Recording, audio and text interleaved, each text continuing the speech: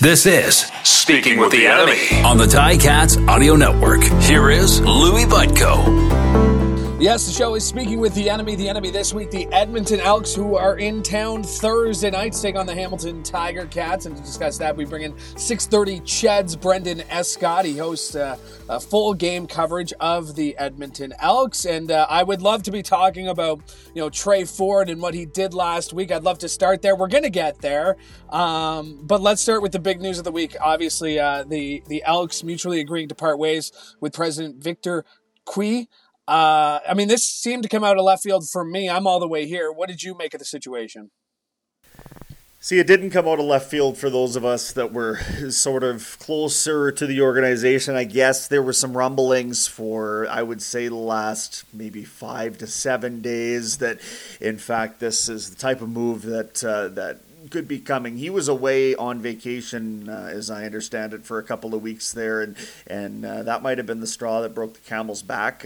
Tough to say. I mean, a mutual parting of ways, Louie, in the middle of a season for a president and CEO of an organization, that's there's more to the story here, and I know that in all likelihood people have seen Farhan Lalji's reporting about workplace conditions and that sort of thing. So while the team wouldn't come out and directly acknowledge that yesterday, I think that there's more to the story than they were coming out and directly acknowledging as well. The Edmonton Elks, we know they're 0-9. They obviously haven't won a game. They got a record-long losing streak at home. But did a move have to be made? Was this one of those things that, we need to give the fans, we need to show that we're moving as an organization? Is this a move that just had to be made? Or, like you said, because of these other things that were happening in the background, this move was inevitable at this point?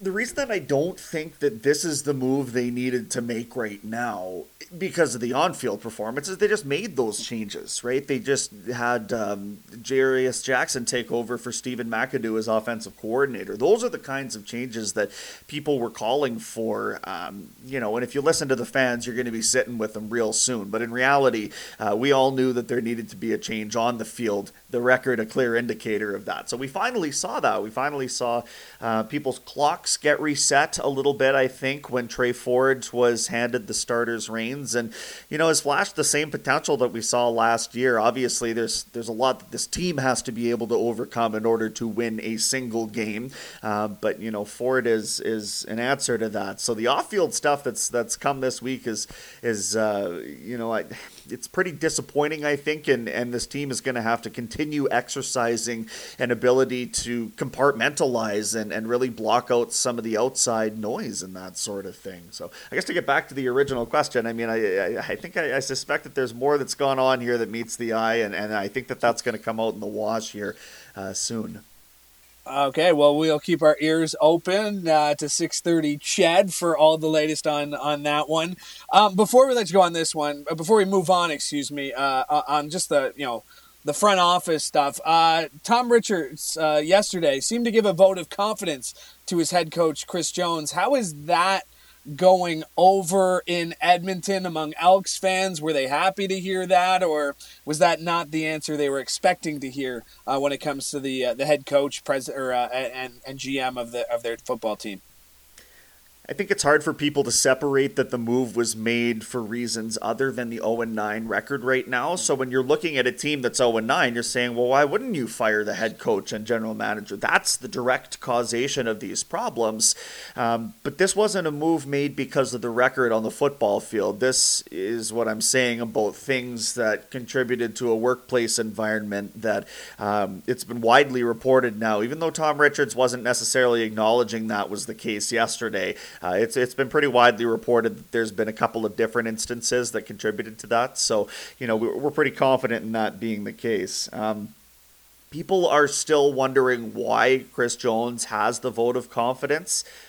I understand where they're coming from. He's 4-23 over the last 2 years and counting. We're riding a 13-game winless streak. Like the obvious consternation. I get why people are upset, but they did double down on their confidence in Chris Jones. There's not a lot of people out there with CFL acumen that can come in, and frankly, the situation on the field right now, I think is, it's not necessarily a direct result of Chris Jones. The team hasn't had great quarterback play. They haven't had the kind of money to devote to, Chris Jones needs to take responsibility, I think, for maybe allocating money better as they sign free agents and that sort of thing, certainly. But, yeah, Louie, I think to summarize, I will say that there's a lot of fans wondering why it was Victor Cui that ended up with walking papers instead of Chris Jones, certainly. All right, well, let's talk about the actual football team. And obviously a big return back in the lineup. Am I led to believe that Eugene Lewis is going to be ready to go tomorrow night in Hamilton? Yes, he should be back off the 6-game injured list, and finally, 3 games into his tenure, he ends up getting hurt, but it only took him one play, the 102-yard catch and run in Game 1, for everybody to realize exactly what Eugene Lewis's potential could be with this team. So they've sorely missed him. I see him around the practice field. He's been in street clothes, obviously, for a lot of the last several weeks, and his energy there is noticeable, right? Like, he's out there coaching guys up on drills that he wouldn't otherwise be participating in, and so I think he's the type of not only player in the way that he can get it done on the field, but he's the type of leader that they may well benefit from having back in the lineup as well. And when you look at Tre Ford, I mean, they're not devoid of receiving options by any means, but when you can plug in a most outstanding player finalist, that's a pretty good option to be, just kind of chuck and duck and throw, I guess. If you need the option, Eugene Lewis is there to help you out. Much as we saw Kenny Lawler last year, and then, Kenny Lawler against Edmonton last week, another beautiful one-handed catch. So they're hoping they can resurrect some of that with Eugene returning. All right, let's talk about the pride of Niagara Falls, Ontario, the A.N. Meyer graduate, that being Tre Ford. 12 of 16, 189 yards, a touchdown. He had that great rush as well, 50 yards and a touchdown to go along on the ground. A little bit afterwards, seeming to have called out maybe the play calling a little bit. How did this go over? We heard what Chris Jones had to say, but, good on the second-year quarterback for saying something. I agree. You know what? He's saying, listen, I'm out here, and this is my first start of the season, but no, this is not my first go-around in the CFL. Like, you've got a guy who they kept the reins on. He threw the ball 16 times. He completed 12 passes, right? Like, it wasn't like they were struggling for offensive production in that sense. Now, from the perspective of a new offensive coordinator, I'm not going to try and integrate everything in week number 1 at the helm. I understand that. But tell you what, I love the gusto, so to speak, of Tre Ford to be able to say something in year 2, being like, yeah, I understand, but look, like, I want to push the ball down the field a lot more. And certainly, Louie, that the offense didn't have anywhere near enough of that in the game with Taylor Cornelius. That was captain check down, if I may say so. So to have somebody ambitious and wanting the play calling to look in that direction as the weeks go on here, I think is going to be super important here, because there's obviously kinks that Tre needs to work out of his game still, and processing things at this speed and what have you. But overall, he has flashed so much excitement that I think that in itself is reason for people to want to keep an eye on what the Elks are going to do in the second half of this season here. Not for the sake that they're going to flip it all around and go on a playoff run, but just, okay, this guy's actually the quarterback of the future, so let's just give him the reins and see what he can do. And what better time for that for second start of the year than for his homecoming back in Hamilton? His homecoming back in Hamilton, the site of his only other CFL win, that being in his first game when they edged out the Ticats after starting the year 0-3 last season. What other bright spots have you seen from this team? Obviously, just a great first half of football last week against the Blue Bombers.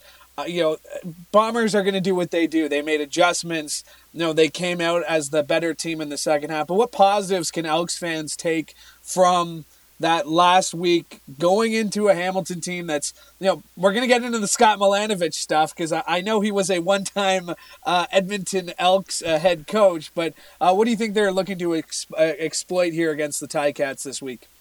Well, we saw a lot of success for them in the starts. Like, just start a football game well, and they've been able to do that, right? They stormed out to a 22-0 lead with a couple of their own offensive plays, and then capitalizing when Luchez Purifoy with a pick 6 on Zach Collaros there. So, like, the team's ability to get out there and get some momentum going out of the gate, that's actually been pretty impressive. So, I like that idea. The running game flashed some promise, and I think that Tre Ford's ability to move seriously unlocks that, and it gives defenses that reason for pause. That run pass option stuff. That's a lot of the plays that we saw them have success on. That Kevin Brown run for 65 yards up the middle. That's a delayed handoff. Tre could have kept that too, right? So these are the things that he unlocks because of who he is. That's reason for excitement, certainly. I think about AC Leonard on the other side of the ball. Jake Ceresna to me is really the linchpin of that defensive line, but not having a super strong year. AC Leonard suddenly is second in the CFL in sacks with 8. So getting after the quarterback, the veteran, the former tight end at one point in his, when trying for the NFL, now tearing it up in Chris Jones's defense. So, there's a couple of bright spots there, certainly. But as you highlighted, Louie, it's can this team play 4 quarters of football? They have proven over and over again they can play 2 really good quarters of football. And then when it comes time to make adjustments, I don't know if it's stubbornness with coaching. I don't know if it's inability to execute. I'm not sure what goes on at halftime. But this team has to find a way to grow up. And when they do, maybe they'll win a couple of games by the end of the year. Because now we've seen with Tre Ford at the helm that he can actually move the ball down the field. Brought up Scott Milanovic, of course. How is he perceived in Edmonton among Elks circles? What's the general feeling? He'll be making his, sideline debut for the Ticats, or at least, the upstairs debut, depending on where he decides to call plays for the Ticats next week. How is he perceived in the city of Edmonton?